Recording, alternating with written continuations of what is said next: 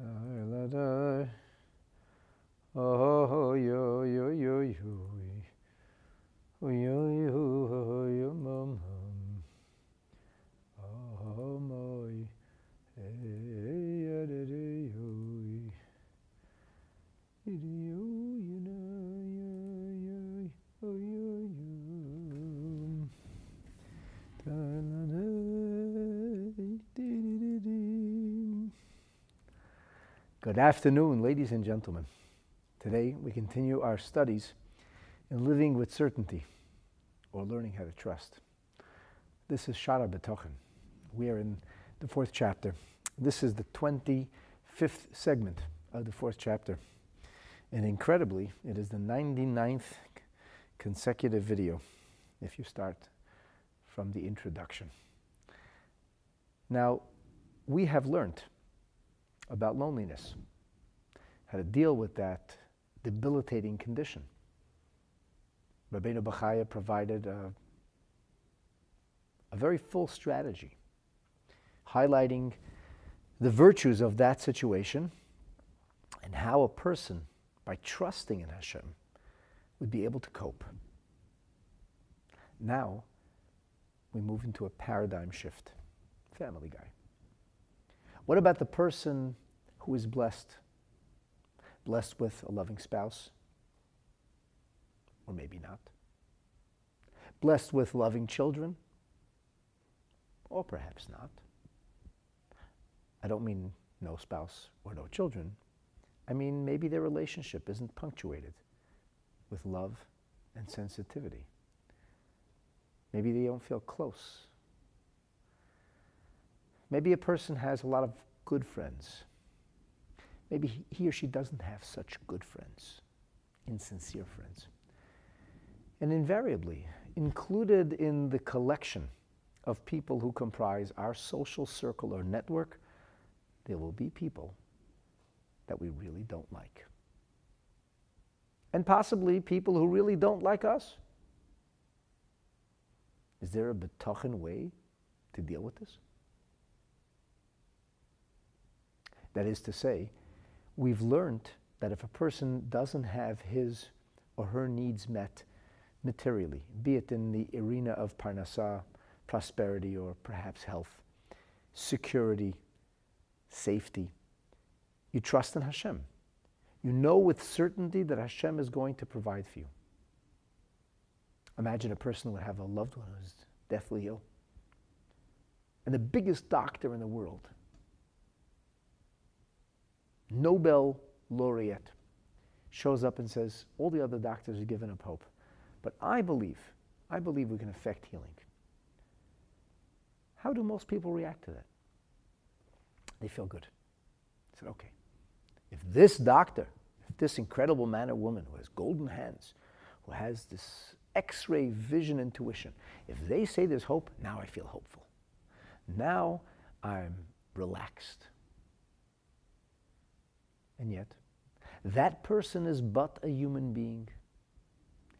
Regardless of how good his or her track record is, they have or can make a mistake. And they certainly can't always deliver. But Hashem, He can always deliver. And this is, in a word, something that we've described at great length at the outset of our studies of Sha'ar HaBitachon.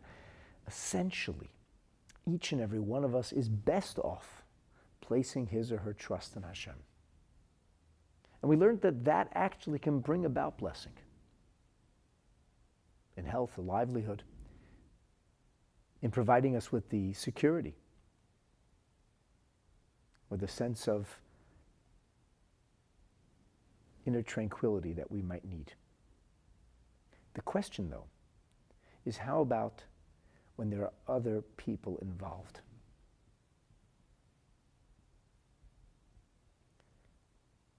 Simply stated, I can control my actions. I can't control yours. I can't control what my social circle will choose to do. And yes, I will be impacted by those decisions. Must I therefore treat people a certain way? Is there a wrong way to engage, to interact, or to experience relationships? How does the Baal HaBitachon deal with family, friends, adversaries, and peers? The social network. If you're following along in the Kihat book, you probably want to open out to page 154 as we begin to delve into the application of Bitachon, full absolute trust in Hashem, when it comes to living with family, friends, and perhaps those who aren't. I should add one more thing. When we talk about a social network, we're not talking about people I am ambivalent towards. That is to say, my family is always going to be my family. And as such, my reactions will be visceral, powerful, or profound. I'm sure I've shared this before, but many years ago I was dealing with a very difficult woman, and she had difficulty with just about everybody in her life. And she spoke of her children with venom, cursing them. It was terrible. And I finally said to her, if your children are so bad, why do you even give them any attention? Divorce them. You divorced your husband, divorce your children. And then you'll be at peace. And she looked at me dumbfounded. And she said, but they're my children. I can't divorce children. I'm always going to care about my children. I said, okay, you said it first. Then relax. Relationship is a term that is used to describe the way we engage with or relate to others and that which is around us. Having no relationship, it means I'm ambivalent. I could care less. I have nothing to do with those people or that individual. The person that you have strong feelings of animosity towards, the person whom you feel as your adversary, is part of your social network. Rabbeinu Bachaya is going to roll all of this into one, quite interestingly. He talks about friends, family, and foe alike, because there are certain essential principles, foundational ideals, that all relationship must be built upon. Relationship that's positive and edifying, relationship that's negative and debilitating. It's all relationship. And in order for us to be successful at it, and in order for us to find that inner peace and tranquility, to live with a sense of certainty, we must learn to trust. And with that, V'im yihye habayteach bo Elokim. And so, if this person who trusts Hashem, the person will call the Baal HaBitachon, the master of trust.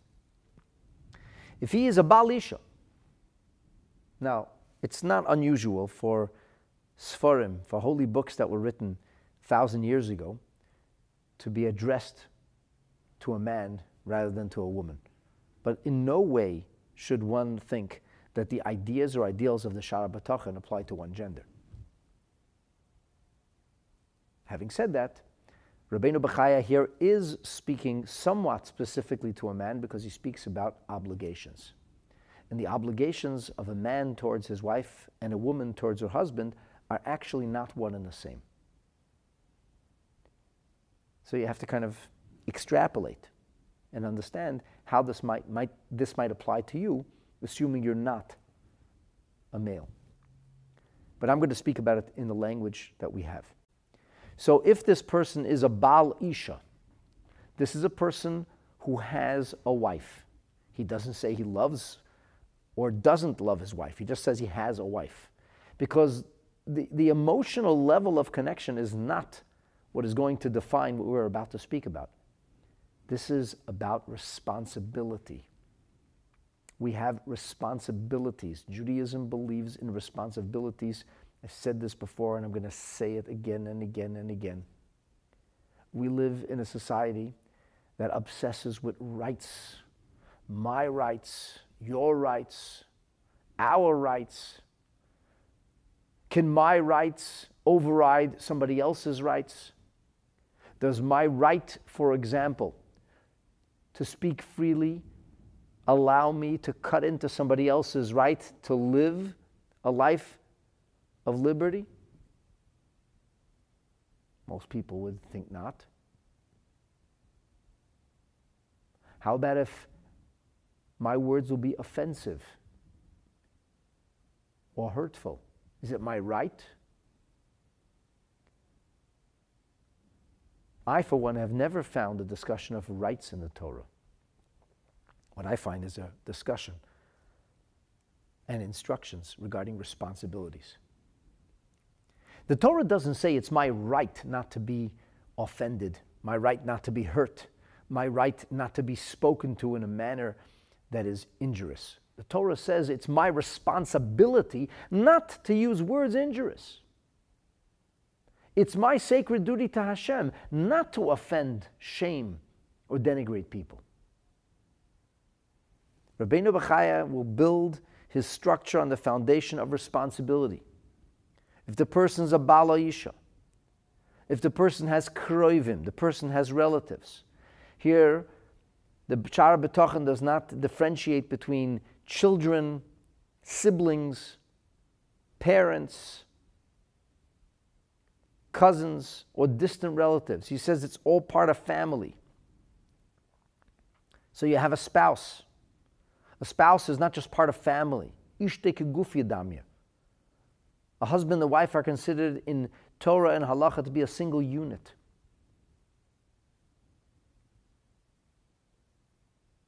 Sometimes the husband does things for his wife, sometimes the wife does things for her husband, but in Halacha, as a rule, we have husband and wife seen as a single unit. Parents and children are not a single unit. Small children are the responsibility of the parents. And then children grow up and they assume responsibility for themselves. We have responsibilities towards our parents. We are not one and the same as our parents. So Baal Ha'isha, this is the one relative that Rabbeinu Bachaya highlights in a separate class of its own, a spouse. If a person has a spouse, a person has within his, or really her, social network, kroivim, relatives. Then there are people who are not related to me familially, but I have a relationship with them that is punctuated by what he calls love. Oyhavim. There are many layers or dimensions of love. The people you love very much and people you kind of have an affection or even an affinity for. Broadly speaking, it's all within your circle of connection, because love is a connecting force. People you connect with. People you're drawn towards. Love is a force of attraction. And then there's oyevim. The oyev, the person who is an adversary or literally an enemy. That's a person with whom there is the opposite of a force of attraction. You know, when you put two things that have a magnetic pull between them, you put them close, they immediately will come together. But if you have magnetic poles that don't jibe, the closer you'll put them, the more of a force you'll feel pushing them apart. There are people you're ambivalent to. You don't care to sit next to them or not. It's irrelevant. And then there are people you can't stand. Let's be frank about this. People you feel to have loathing towards you, or you have loathing towards them. And maybe a little bit of both. But they're part of your social network. They're separate, distinct, taken out of the broad, amorphous, if you will, population. There's specific. That's the person I don't like. Don't sit me next to them. So how do you deal with that? What if a person has done bad things to you? What if you think a person might have baleful intent? These are important questions to answer. You know, people say that if you obsess over your dislike for somebody, you're allowing them to live rent-free inside your head. Many would counter that's true, but what am I supposed to do? I really don't like this person. I'm really hurt. I'm really offended.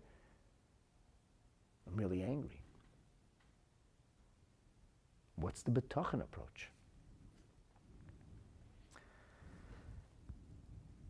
So the first thing Rabbeinu Bachaya says is Yiftach be'elokim b'hatzalosei mehem. The first thing he says, trust in God in order to be spared from becoming something. He doesn't fill in the blanks. It's being spared or saved from them. The first thing is to be saved from them.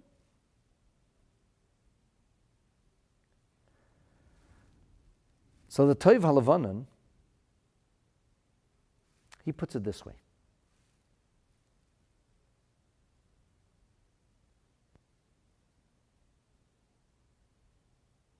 He says, you notice that when we spoke about the lonely person, there were no enemies mentioned. We said the person who is lonely, he has no spouse, he has no relatives, he has no friends, he's alone. How about enemies? How come only enemies only shows up in the social network? How come we don't see this poor person doesn't even have any enemies? How sad is that? You know, there's a ridiculous story they tell about a rabbi who got up and he spoke about the pitfalls of harboring a grudge in your heart and how terrible it was. And he said that it's something everybody's guilty of. He said, I'll wager there isn't a single member in this congregation who doesn't have enemies. I'm so sure, he says, in fact, if anybody here doesn't have enemies, let them stand up and say so. And one elderly woman rose in the women's section and she said, I don't have any enemies.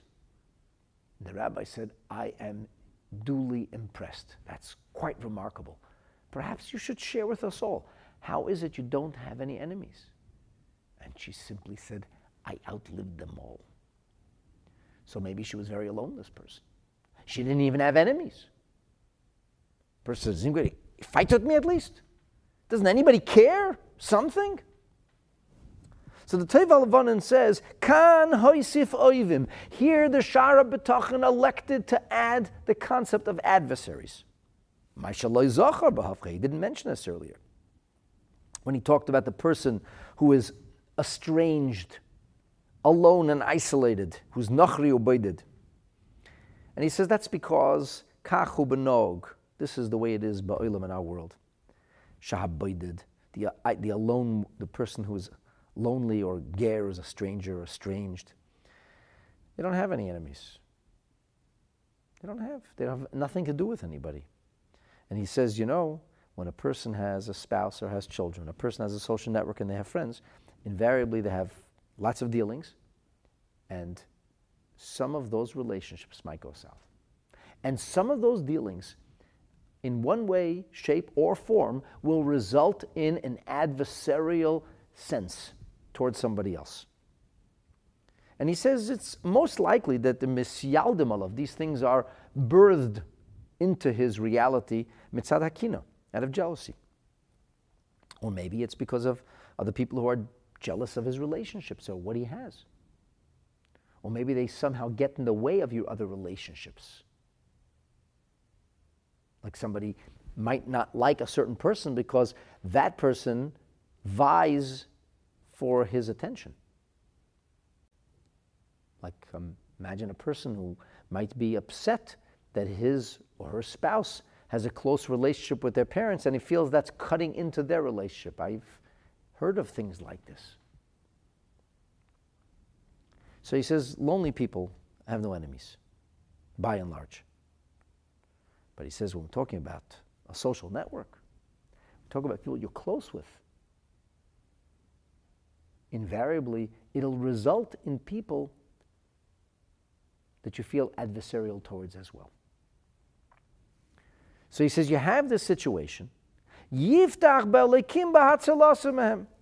You trust in God. Trust in God that He will save you. He will spare you from them.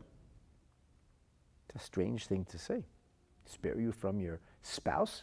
He'll save you from your children? Like, what does this mean? So the Neder BaKodesh does something very unusual. He says, I want to tell you that Rabbeinu Bachaya is talking about the enemies. He starts off with the enemies. He ends with enemies when he lists the various segments that comprise your social circle. And then he begins to tell you how to deal with your enemies first. There's Isha, Kroivim, Oyhavim, there's spouse, relatives, friends, peers, and then there's enemies. Yiftach b'alekim b'atzalasem mehem. He says the first thing you got to know is that this is musav ala oivim. This refers to the enemies. People who don't like you. They're adversarial towards you. They're out to get you. What are you going to do? Who are you going to call? He says, trust in Hashem. That doesn't mean turn the cheek. We always are required and expected to do what we can to defend ourselves. But when you start to think, what if this person will do A or B or C? If there's a punch thrown your way, block it. But what if this person will try to undermine me? Trust in Hashem. If Hashem doesn't want it to happen, it won't happen. And if Hashem does, it will. People do not have control over your life, regardless of what they think. Only Hashem controls your life. And therefore, Yiftach ba'alikim b'atzalasem mehem.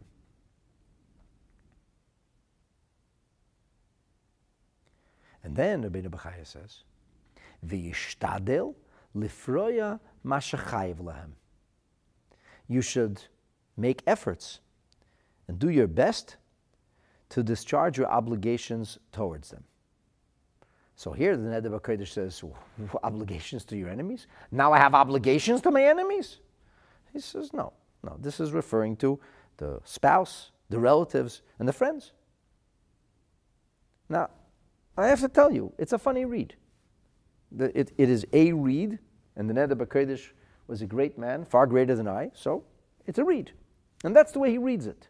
He reads the words, he says, the first thing is, don't worry about your enemies trying to get you. God will save you, God will protect you. Obviously, if you can do something, that's another story. But don't let him create anxiety within you. And try to do or discharge your obligation towards your friends, family, and spouse. So having said this, there is a totally different read of this. Most of the Mefarshim do not understand the words of Rabbeinu Bachaya in this fashion at all. But before I go on to the different take on how we could read these words of the Sha'ar HaBitachon, I want to answer a basic question, which we're going to talk about later as well. If somebody is out to get me, or if somebody did something bad to me, shouldn't I be aware of it? Shouldn't I be doing my part? Why would Rabbeinu Bachaya say, Yiftach be'alikim b'hatzalasem mehem? Be certain. Trust in God. He'll save you. How does that work? Just going to check if we have any questions here.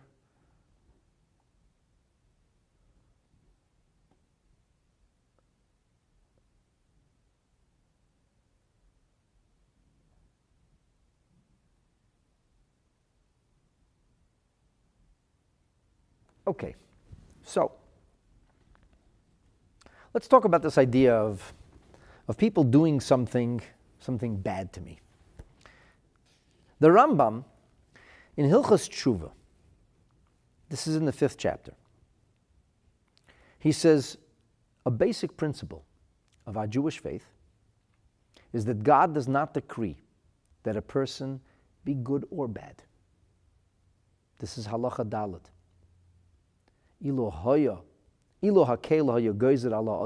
If Hashem would decree about a person that he or she should be tzaddik or rasha, righteous or wicked, or if there's something which is moshech es ha'adam, something which pulls the person, magnetically pulls the person in a way that they can't control. It doesn't mean you can't have a predisposition or predilection. But it means something which is not possible for you to control. How could God say to us, do tshuva, improve your ways, embrace the path of Torah? In fact, the Rambam says, what place is there for Torah altogether if people don't have the freedom to choose? There are many people who take exception to this. They believe that certain behavior which the Torah identifies as immoral is something innate. And that would make them bad people inherently, and that's not fair. Well, they're right. You can't be a bad person inherently. However, it's so important for us to understand that if a person has cravings and desires, it doesn't make him bad. Cravings and desires are, well, cravings and desires. What should you do with them? Bury them. What do you mean? It's who I am. Many years ago, I met a man who wasn't married. And it didn't seem to make sense because he was extremely gregarious and well-to-do. Had a great social network. I said to him, didn't you ever think about settling down? He said, no, it's not for me. I said, why? He said, if I got married, I'd be cheating on the way from the chuppah to the yichud room. He says, I got eyes that look at everybody. I lust and crave everybody. I have affairs wherever and whenever I can. He's telling me this very proudly. He says, it wouldn't be fair. How could I do that to a woman? How could I marry her and pledge loyalty and say I'm going to be in a monogamous relationship? I know I'm not. I'm not prepared to be in a monogamous relationship. I want to have all kinds of relationships. I act out, he says. So the truth is, it's not even such a healthy kind of reality. And this is today a diagnosed medical condition. But I simply said to him that you must know that having a craving, and he said to me, I'm very bad, eh? I'm a licentious womanizer, terrible. I said, no, you're not terrible at all. I said, you're bad when you behave badly. I said, cravings and desires, crush them. Ken, why would I crush my desires? Because Hashem tells you to, that's why. Because Hashem told you that you should crush your desires and focus exclusively and live monogamously. That's what Hashem wants in His Torah. Desires don't make a person bad. Cravings don't make a person bad. Acting on those desires and cravings, if they are in violation of the Torah, that is the problem with the issue. Very important point. Without this, the whole Torah is actually moot. It has no place. Eze din, eze mishpat. How could there ever be any kind of judgment? How could there ever be any kind of, if you will, punishment? Based on what? Person has no control. How could there be any recompense? How could Hashem pay back a tzaddik? So you have to have freedom of choice. But of course, this puts us in a very strange position. If I have the freedom to choose, if Hashem gives me the freedom to choose, does that mean that I have the right to abuse others? Does it mean that I have the right to change the lives of others and inflict harm or pain? Am I God or in control of other people's lives? So the Rambam says something absolutely incredible. He says, does this mean that a person's in control? How is it possible that a person is in control? That he alone is the arbiter or decider. How could it be that Yasa Davar Ba'ilam, something should happen in this world, that God doesn't allow to happen? All right, maybe God's powerless. He legislated control of his world. No, David says otherwise. In Psalm 135 it says, Koil asher chofetz Hashem asa b'shamayim u'va'aretz. Whatever God wants, that's what's happening in heaven and the earth. And he says a shocking thing. Da, you should know, shahakoil kechefze ye'asa. Everything will happen in the world exactly as God ordained it to happen. Va'afal pi shema'aseinu mesurim lanu. Even though our actions are in our hands. What does that mean? If our actions are in our hands, so it's not happening exactly as God wants it to happen.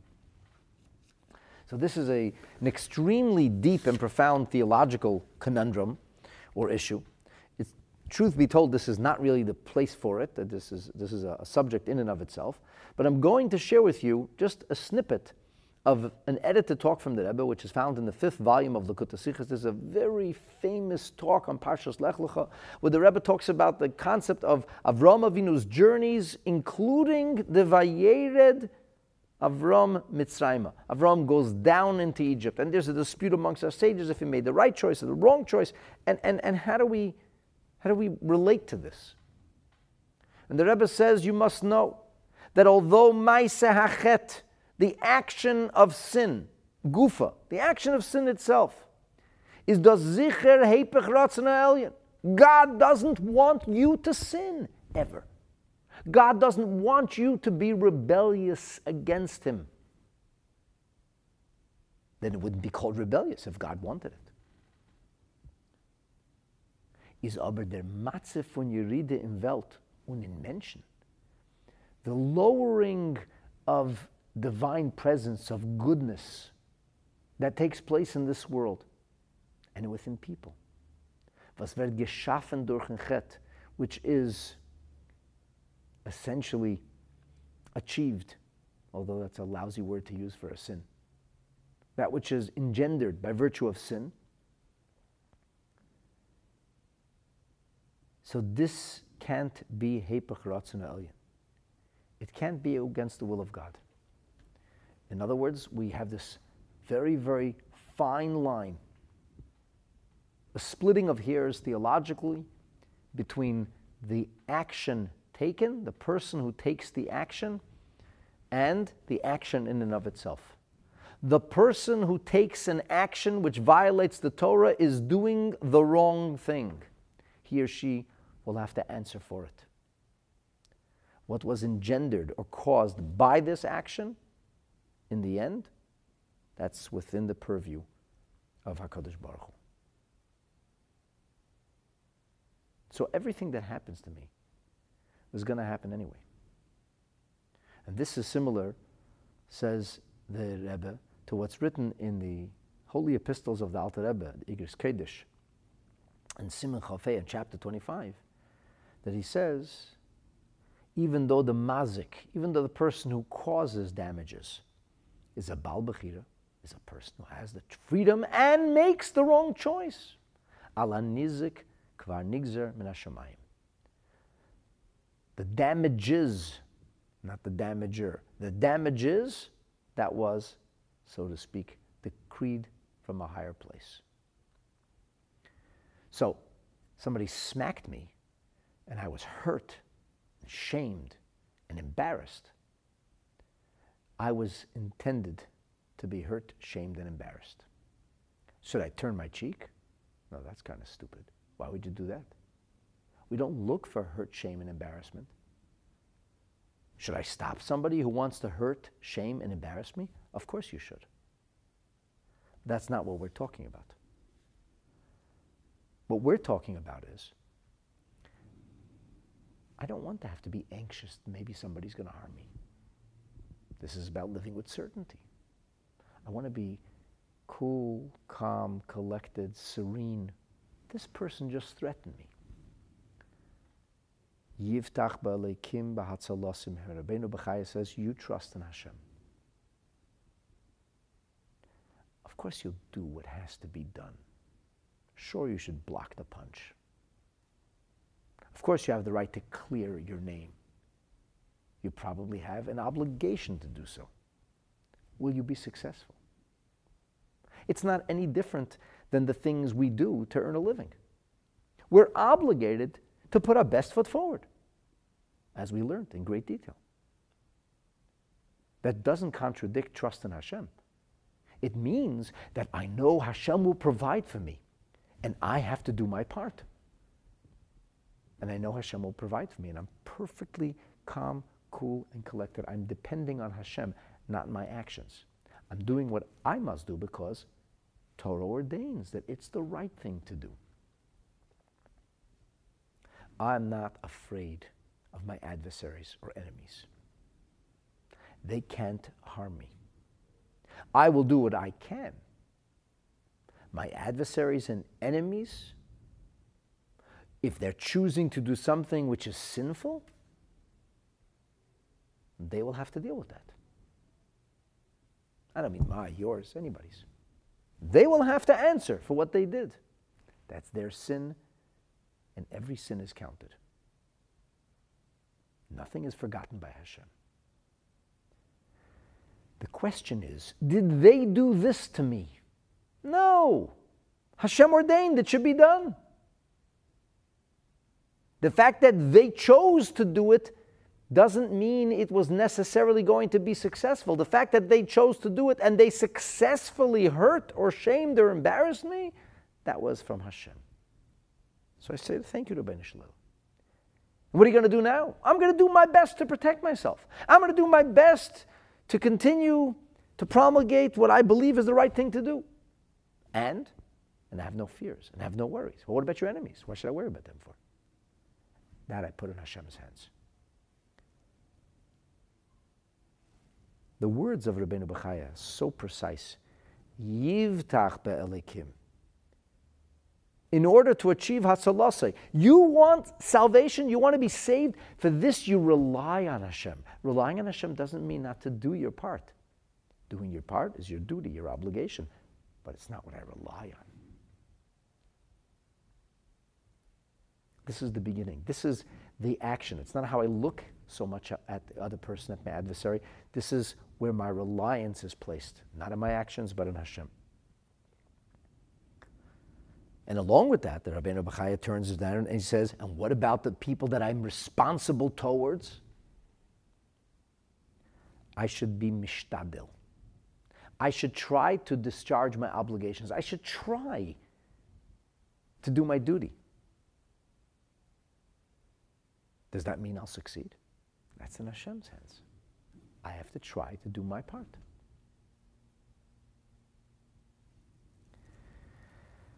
Now the Tov Halavonin, the Marpel Nefesh, the Pas Lechem, they all take exception with the Neder BaKodesh's read.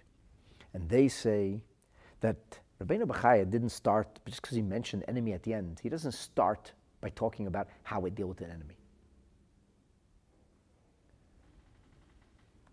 Just checking if I have any pictures here.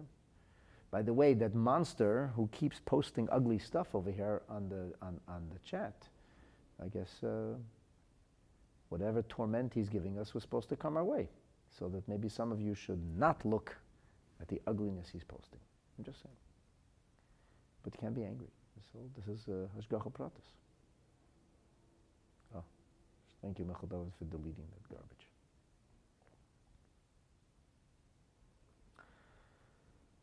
So, Gib mein Hart is saying you have to embrace Hashem, so you shouldn't really have enemies.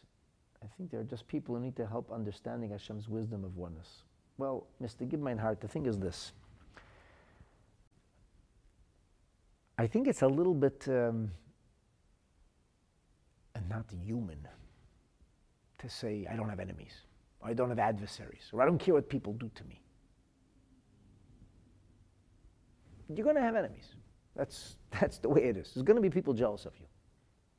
The question is not if you'll have enemies.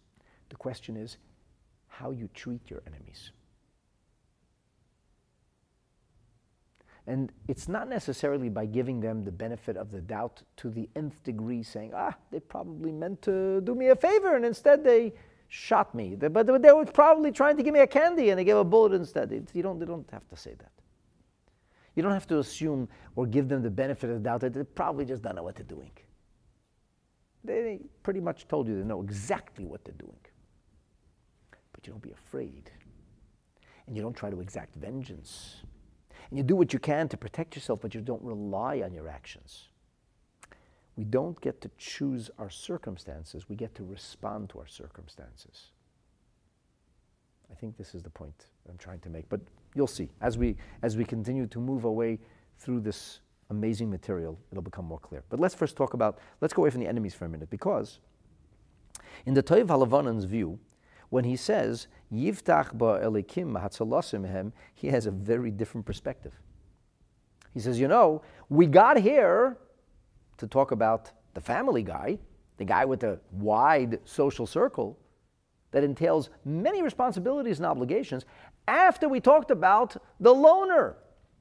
The loner has no obligations or responsibilities to anybody, and he's so sad and despondent that Rabbeinu Bachaya said, what are you doing? God gave you a gift.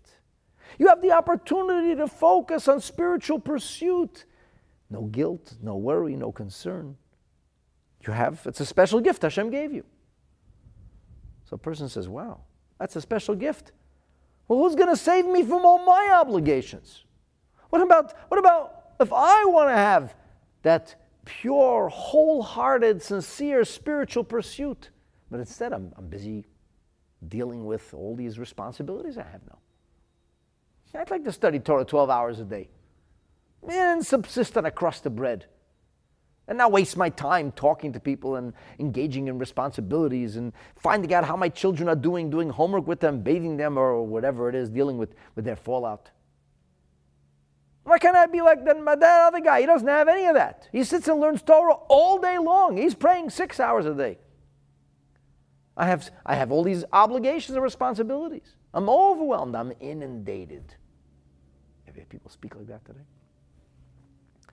And sometimes people feel that their circumstances are literally crashing down upon them.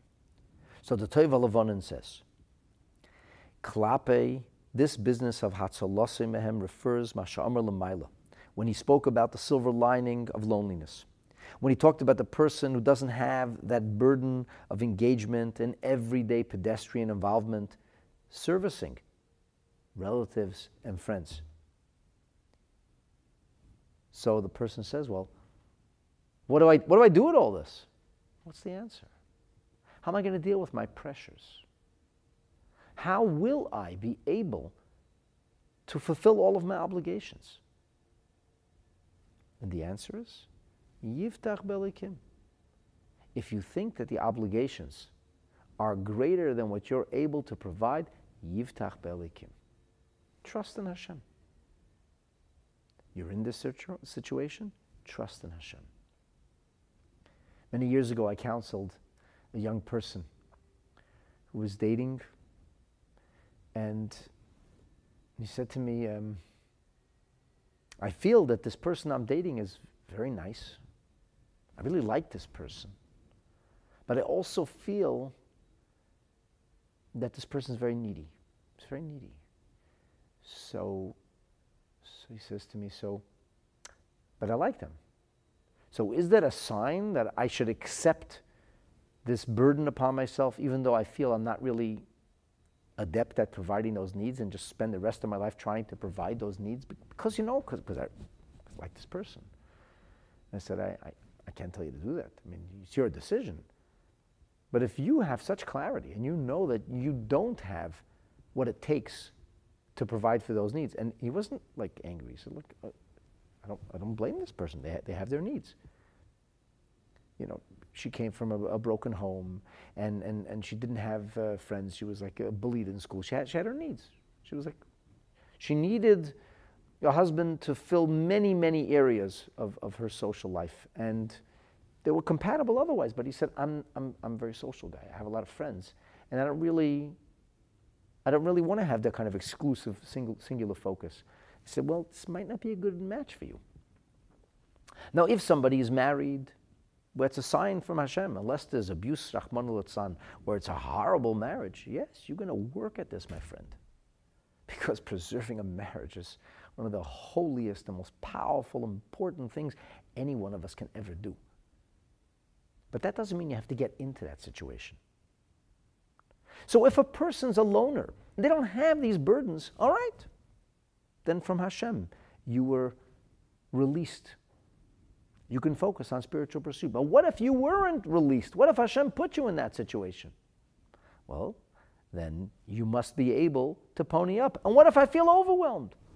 Yiftach b'Hashem, he says. Trust Hashem. He'll provide what you need.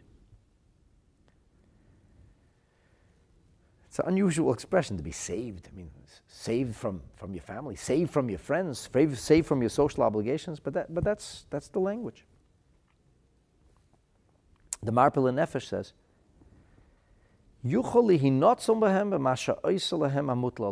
how are you going to be able to provide all these needs? He says. What if it's beyond you? He says, if you will do your best, but really do your best, Hashem will take care of the rest. If you're not capable of giving more of yourself, Hashem will enable them to have what they need. It won't be your burden. You did your best. And you know what? In the end, all we can ever do is our best, but we really have to give it our best. And by and large, that's rare. The Pas Lechem, in his signature fashion, he's a little more descriptive. He says, there are burdens. There's a masa. There's troubles and toil. There's a tircha. It's a burden. Can't handle it. Trust in Hashem. Have you ever met a person who says, I'm cracking up, I'm just losing it because of the obligations and responsibilities I have. I can't do it. What's the answer? What does the Bitachon do? The Bitachon says, I am only asked to do my best, so I'm going to do the best that I can with the best attitude I can muster, and I'm going to trust in Hashem. He will make the rest work. Because Hashem doesn't ask any of us to do anything we can't. And if it seems that what's being asked is beyond you, maybe it is beyond you. How will it work out? Yiftach b'Hashem. That's not a cop-out. That doesn't mean you're exonerated or free from the effort or toil or giving it your best. What you are free from is the anxiety that accompanies it. Don't worry. Don't lose sleep. Yiftach b'Hashem. And that fits so beautifully with the next part of the statement. V'yishtadel l'froya ma shechayev lehem. So then you do your best. You do your best to discharge your duties, your obligations, and your responsibilities. V'laseis cheftzeihem. You're trying really hard to fulfill their desires. V'liyos liboi sholei mimohem. And you're trying to do so in a manner that is wholehearted, or perhaps sincere. What's required of us is sincerity. To sincerely do our best. To put our hearts into it. And when we're talking about to do our best, mashachayev lahem, the Pas Lechem says, we speak about the obligation and responsibility, besipuk tzorchei hechrich seichem, pardon me, hechrich yusam, that which they need. If my loved ones have a need, then I need to do my best to provide for that need. Lases cheftzei, to do what they desire. And the Pas Lechem adds something so sweet. He says, it's not only what they need, it's also what they want. He says, Gam biktsas moises. Sometimes people want a little more than they need. That's okay too. He doesn't say, allow it to consume you. A person has endless needs. He says a little more than they need. Very few people are going to be happy with only what they need or ask or want only what they need. We all want a little more. It's okay. You should try and provide what your spouse or your children or friends need and beyond. So what if you have a child who doesn't have a friend? They're friendless. Are you supposed to become their best friend? Are you supposed to now take the place of their own peers? I don't think so. That's not reasonable. But you can be a more attentive parent. You know, every once in a while you come across something which it kind of hits you, rattles you. I probably shared this before because I think about it often. It's like this little narrative, a story of this kid who comes with a bag of money from their savings, and they tell the father, give the bag of money. I say, can we speak? And the father's like, what are you giving me this dimes and nickels for? And the little boy says, Dad, you told me that your time is money, but I really want some of your time. So I collected a lot of money, and I want to buy some of your time. And like, it probably never actually happened to anybody you know, but on some level, do your children feel neglected?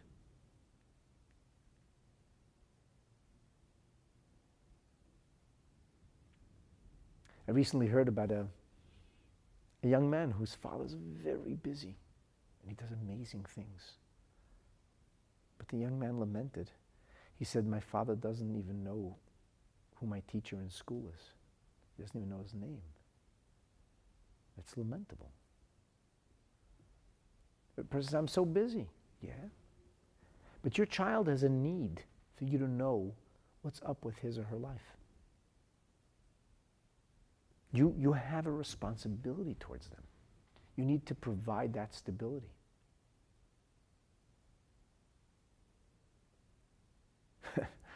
One of my kids was going to camp, and they said, are you going to send me emails? And I said, do you want me to? And they said, yeah. And I kind of felt ashamed, and I said, okay, because I didn't do that previously. And how shameful is it? A child had to ask me for that? But yeah, that's part of my responsibility, along with whatever other responsibilities I have. These are all part of our responsibilities. You can subtract from your own life. You can give of yourself. You cannot give of others. And you cannot take that which you're obligated to provide for others. And this is oftentimes challenging, especially in my vocation where sometimes circumstances make extraordinary demands. And invariably your family pays a price. We have to try to compensate. How did they say it? Life is not simple. It isn't. But it can be immensely rewarding. Difficult, arduous, challenging? Perhaps. Rewarding, uplifting, transformative. It depends how you choose to view the circumstances. The Baal HaBitachon gives it his all, and he does it lihiyos libay shalom. I don't remember where I saw this, but when we talk about needs, what others need, it's not only material needs. Sometimes parents throw money at their children. They have money and they throw money. They buy them toys or whatever else it is. But what the child really needs is emotional support. That's a need. And maybe they don't need all that emotional support, but maybe they want a little more love and affection, a little more time, And we have to be mindful of that.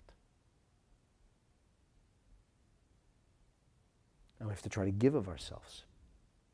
And the important key word here is lihiyos libos sholem imohem. Be sincere about things. Be wholehearted.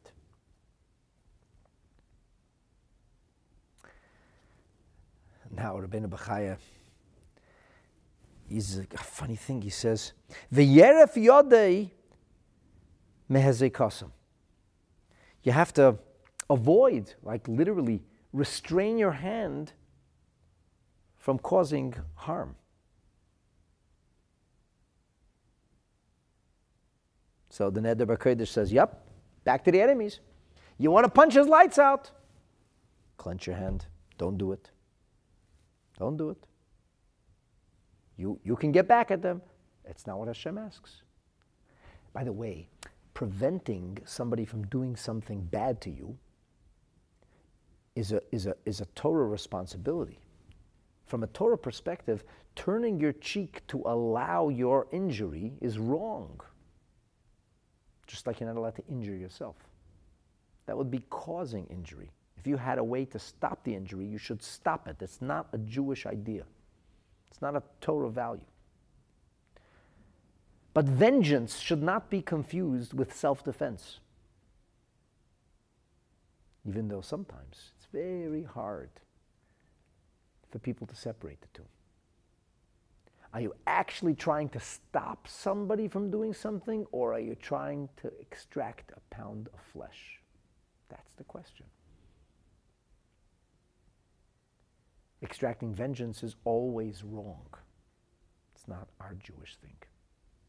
Somebody harmed you or did something to you, it was meant to be. You can prevent it, another story. Getting back at them, getting even?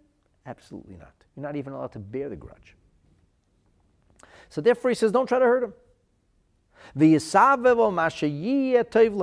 What should you do instead? He said, well, instead, you should seek to bring about things that will benefit them. OMG, this guy's crazy. He's going to be giving aid and assistance to his enemies to hurt him? No, Rabbeinu Bachaya didn't say that. He said you should try to benefit them in their service of Hashem. Here's a person who said mean, capricious things to you, but you can bring him or her closer to Hashem. You can put on tefillin with them or share Shabbat candles with them. So do it. It's hard. Oftentimes, it's a test we fail. I was once in a public place, and I met a person who I consider an adversary, a person who did things to harm me personally, but he's Jewish. And I had a pair of tefillin, and I had a real tough time. You know, my Yetzer Hara said, don't talk to that guy. My Yetzer Tov said, it's not relevant. Whatever happened, happened. He's not trying to harm you right now. He's a Yid. My Yetzer Hara said, are you kidding? He'll never say yes. You make a fool out of yourself. My Yetzer Tov said, you do your part. Anyway, I had this huge inner struggle, and my Yetzer Tov won. And I went over to this person and I said, Happy Hanukkah. It was Hanukkah. I said, did you put on tefillin today? And he said, no. I said, would you like to? He said, all right. So we put on tefillin. Doesn't mean our relationship became fantastic. But for a change, I did the right thing. That's what Rabbeinu Bachaya is speaking about here. I'm not any better at this than you are. We can, gloat about our small victories amidst our big failures, but that's really what he means. It's not about turning the cheek. It's about trying to do what's good for that person spiritually. And if that person had a flat tire, you'd have an obligation to pull over and help them. Just like the Torah says, you see his donkey crouching under a load, and he's your enemy. Ozav Tazavim, you got to help him out. That's a mitzvah of Ahavat Yisrael, and that's exactly what Rabbeinu Bachaya is about to invoke. So, this is the Neder B'Kodesh's read on it. It is not everybody's read on it. Instead, we have, for example, the other Mefarshim who approached the idea of Yiftach be'alekim b'hatzalasei, trusting God to save you from him. So the Teva Levanon says, you shalei yagia lehem eza hezek. You shouldn't be the cause of harm to them. And harm doesn't only mean physical harm. Harm can mean emotional harm. Sometimes your neglect causes harm. That's not cool. It's not right. We have to be careful about that.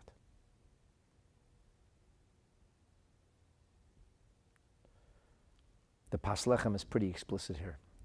He says there are some people who abuse their family. Sad. He says, Machbidim al avedasam al nesheim ukreveim harniim. They are burdensome. They place a heavy burden. It's a form of abuse. Doesn't mean they verbally abuse. They certainly don't physically abuse, chas v'sholem, but they place a burden. They make demands, unreasonable demands on their spouses or children. And that could be damaging. Don't do it.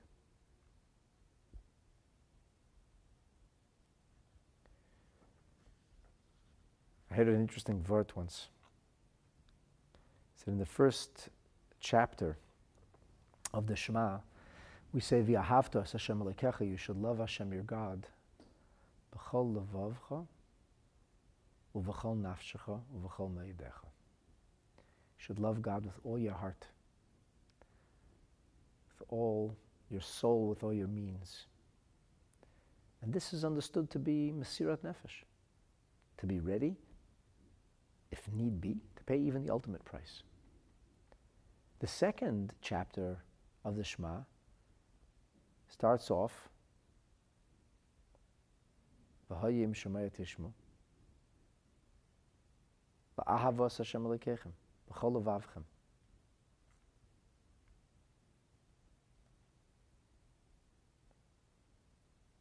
Doesn't speak about noidechem.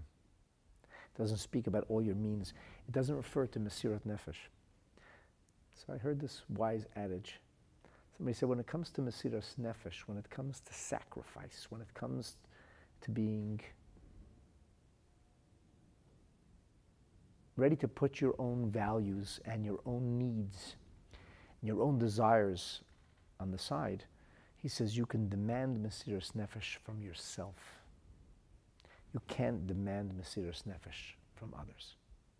The second chapter of Shema is plural. So when it's a plural thing, you can't demand that your family or circle have Mesirat Nefesh. You can inspire them, but you can't demand it. You can demand of yourself. It's a very important idea. And we have to know that sometimes the words we say will be injurious. Sometimes ignoring needs will be an act, if not commission, but an act of omission which cause injury. You have to be mindful of this. And he uses the expression, restrain your hand, but it's not necessarily a hand. So what should your focus be? Your focus should be, says Rabbeinu Bachaya, v'yisaveh v'kol ma sheyeh. Then you should do whatever you can. Engage in the means that will bring about sheyeh tov lahem. Ve'yihiyu ne'eman b'chol inyonehem. And you should be loyal and trustworthy to them in all affairs, in all matters. Ve'yoyrem ofnei toyalosam. You should, if you will, the idea of ve'yoram means to, from the term hora'ah, instruct or teach or guide. The God version he translates as teach them. Teach them in a manner of ways. Whatever is beneficial. Be'inyane ha'Torah v'ha'olam. What's beneficial both in Torah or spiritual matters as well as in worldly matters. You've got to be dependable. Dependable in this area. Now, of course, if you're doing what is right, you're a reliable provider. You're there for your loved ones and for your friends. Sometimes people are deeply offended when their friends aren't there for them. I remember years ago going through a difficult situation, and a person I considered to be a good friend never picked up a phone. And years later, they were having a very hard time themselves, and I picked up a phone. And I said, I want you to know that, I began with an apology. I said, I don't mean to mix into your business. I happen to hear that you're dealing with a difficult time, but I'm still offended, I said, that you didn't do that for me. And because I felt, and the person didn't mean anything bad. He said, well, I didn't realize, and yeah, you didn't realize it was I said, I know. But I know what it feels like. And I know what it is to go through a difficult time. And I went through a difficult time. You weren't there, and I felt it. So I don't want you to feel that I'm not there for you. And if this is inappropriate, and if I'm meddling, and if I'm invading your life, please forgive me. I'll back right out. And it turns out that this person was not offended or unhappy. On the contrary, was the right thing to do. So this is the kind of thing we have to try to do. I'm not telling you this to pat myself in the back. I make far more mistakes than doing the right thing, but I'm just using this as an illustration. We have a responsibility to try and be dependable and to be there for others. You know, a person says, I'm always there for others. Who's going to be there for me? You trust in Hashem. Your job is not to trust in others or have expectation of others. This is not tit for tat, as Rabbeinu Bachaya will soon tell us. And the interesting thing is that when you do for others, you end up doing for yourself. You end up feeling edified by it. It's not why you should do it. You should do the right thing because it's right.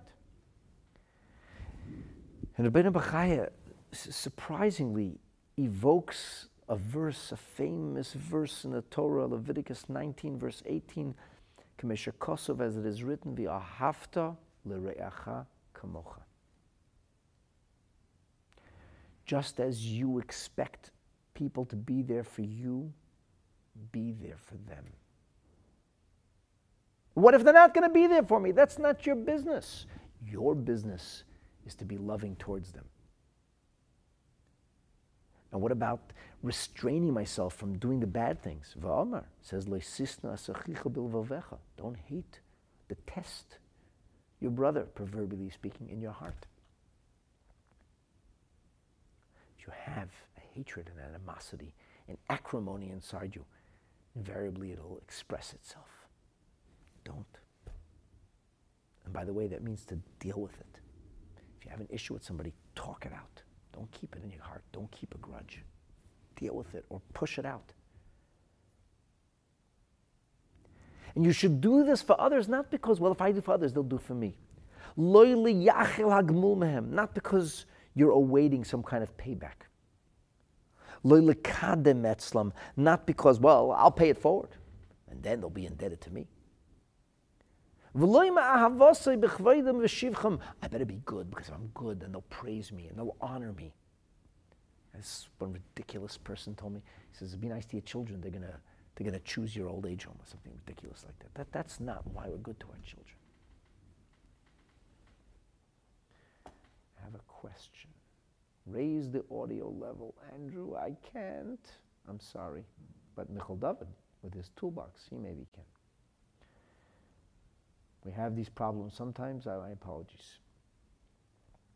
And Anne says,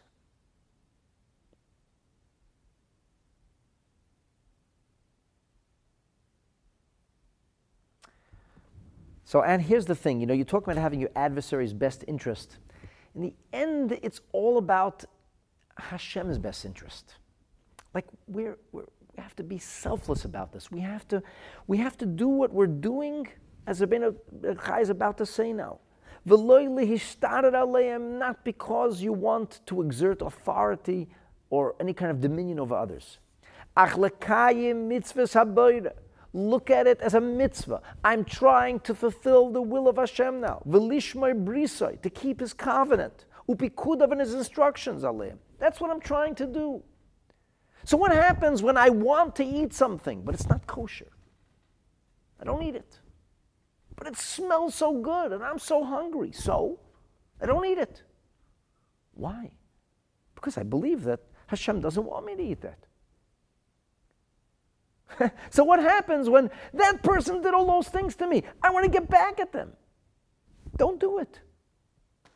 Why? Because they deserve to be treated that way. Do you know what they did to me? Because Hashem asks it of you. See every relationship as a mechanism, as a convention, an opportunity through which you are connecting to Hashem Yisbarach. Just the way you view a Shabbat candle or a pair of tefillin. A mezuzah or an act of placing something in a tzedakah box. Sometimes people have an easier time putting a coin in a box than giving it to a person they don't like, assuming that the need is valid and it's the right thing to do. See it as an act of avodas Hashem. We're all in this together, my friends. The good news is I'm not a tzaddik in any way, shape, or form. I'm just like you. Sometimes I do the right thing and I chafe internally. And I know that these people will not appreciate what I'm doing. So, it's still the right thing to do. Don't do it to get accolades, praise, thank you. Do it because it's an act of avodas Hashem. We are avdei Hashem. We are here to serve God. And in the same way we view mitzvot ben adam lamakom, the mitzvot that govern our relationship with God, the things that make up the currency of our relationship with God. In the same way we view that as a sacred pursuit, in the same way the mitzvot ben adam lechavero, the things, the obligations in matters concerning friends or social circles, be it positive or sometimes, as we said, adversarial, it's my bond to Hashem.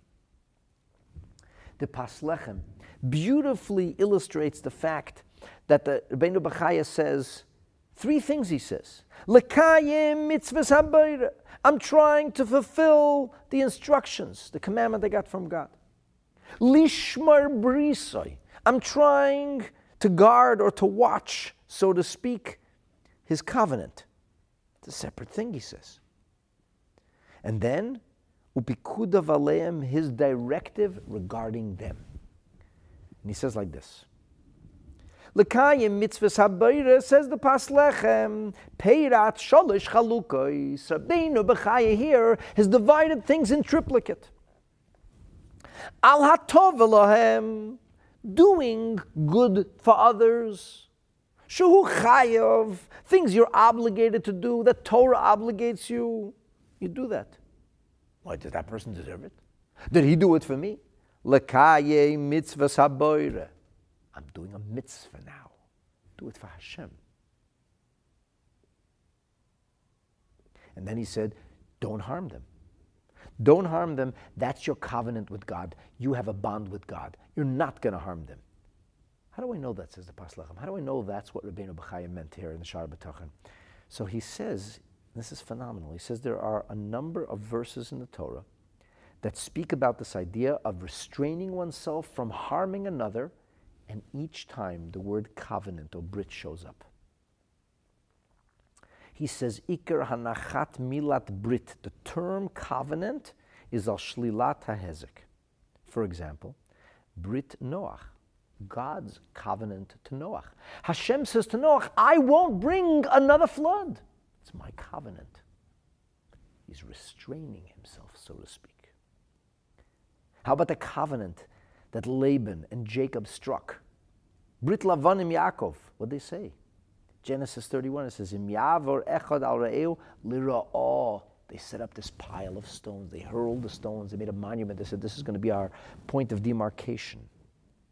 We don't pass this point to harm. We can go past this point to turn a profit, to do something good, but no harm. It's a non-aggression pact. How about the Brit of Avimelech with Yitzchak? Genesis 26, he says, Im tasa imonu ra'ah, if you will do evil to us. So this is the idea of a Brit. See, our covenant is, when people make a covenant, They say right now we're great friends and we have a beautiful relationship, but suppose that sours. We're making a deal. We have a pact. And the non-aggression pact is we're not going to do anything bad. We may not help each other. We may not beat it, but we're not going to harm each other. He says, you saw a person do these bad things to you. You want to strike out. Or maybe you mindlessly want to do things that might hurt other people. You have a pact with Hashem. Hashem says, we don't do that. That's your bond. And lastly, he says, pikudov. Pikudov means directives, instructions.